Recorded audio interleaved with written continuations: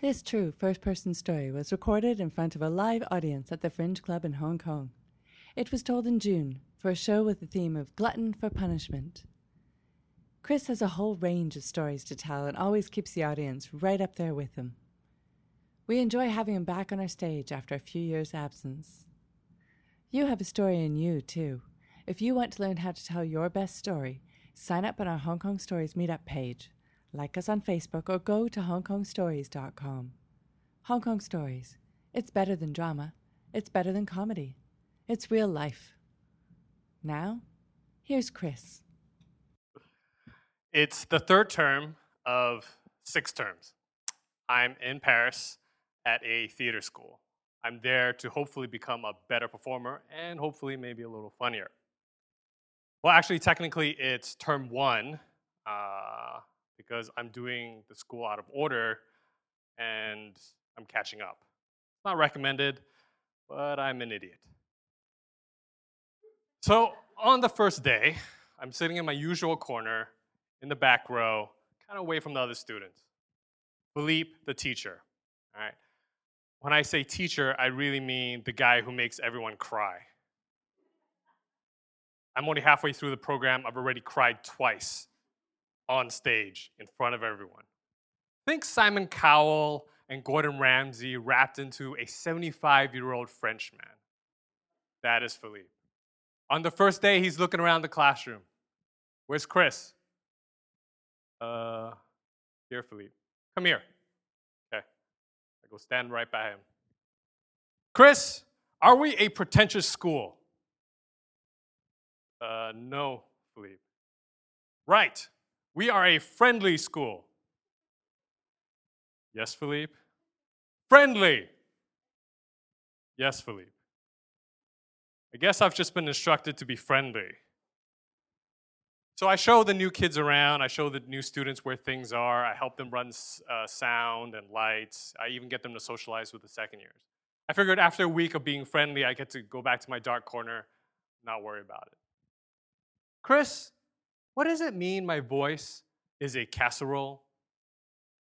Selena, a new student who doesn't speak very much English, is asking me this. I think it means your voice is nice but boring. That was Philippe's latest feedback to her. What is a casserole? It's baked, it's got cheese on it. Here, I'll Google it on your phone. I give it back to her, I leave her to it, I head to the bar. At the bar, all the other students are drowning and crying in their beer. Why doesn't Philippe love me? And as I'm done, I'm leaving the bar, and I bump into Selena again. She's outside, and she's hesitant about coming into the bar because of all the new students. Chris, how do you make friends? What do you mean? You talk to everybody. You're friends with everybody. Maybe try talking to a friendly face. I'm in a dark alley in Paris, outside a bar, giving Dale Carnegie lessons. I don't know what's happening. So I chat with Selena a little bit more. I find out she's from Taiwan. She's an actress. She's been acting about 10 years. She also works as a teacher. And she's married. So not that kind of story. So from then on, after every class, she's got questions for me. You know, what does the cave game mean? What is the echo? And so we spend a few minutes debriefing. During class, we're doing Greek tragedy. And Greek tragedy is about being tall, strong, and loud. Thankfully, that means very little acting on my part. So I'm finally not the worst in class. Selena does even better. Philippe not only loves one of her scenes, but both her scenes. She's so grateful to me that she insists on taking me out to lunch. So over pizza, she starts asking me about my personal life. Chris, are you a fucker? What do you mean? Fucker, are you a fucker? This is Philippe's word for students who like sleeping around. No, Selena, I'm not a fucker. Good, because Adam is a fucker and I don't like him. Okay, Selena. Who are you interested in? You should talk to Amy. She's very pretty. Okay, Selena.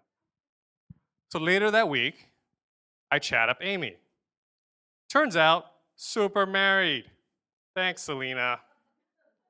That was one of the many times she drove me up the wall. Like the time she wanted to go shopping all day so that we could have a makeup kit in the dressing room for the other students.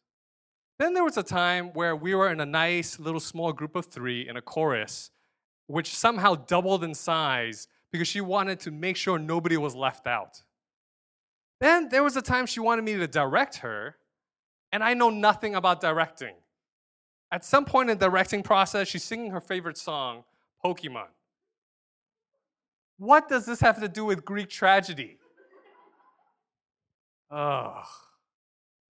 As the term winds down, I'm exhausted. So I'm spending more time by myself.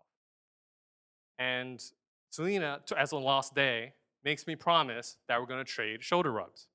Fine.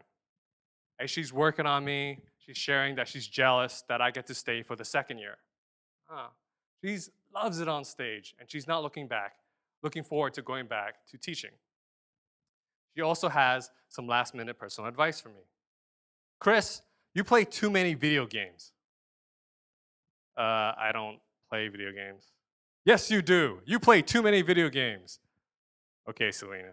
I'm too tired to argue, plus her elbow is in my lungs practically. Chris, you need to make more friends. How the tables have turned. What monster did I create? We hug goodbye, and we promise to stay in touch online. For the next few months, she messages me and sends me lots of food photos and emoticons.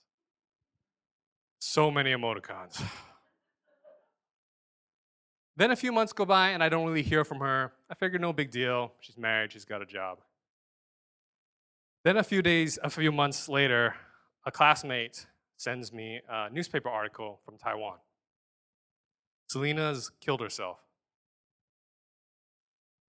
The article's in Chinese, which I don't read. I don't know her husband. I'm numb. I look through all the old messages. How could I have missed the signs? What could I have done more? Was I a bad friend and not reaching out more often? That was 9 months ago. Still a little numb. I'm super grateful for the time that we spent together. And I'm grateful that she pulled me out of my shell.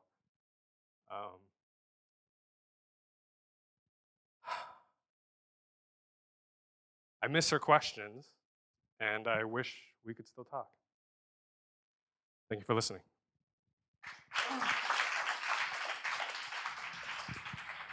Thanks for listening to this story brought to you by Hong Kong Stories.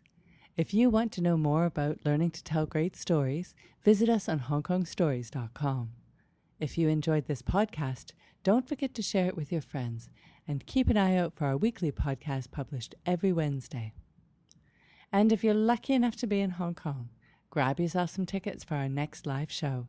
Details can be found on the website. Everyone has a story to tell.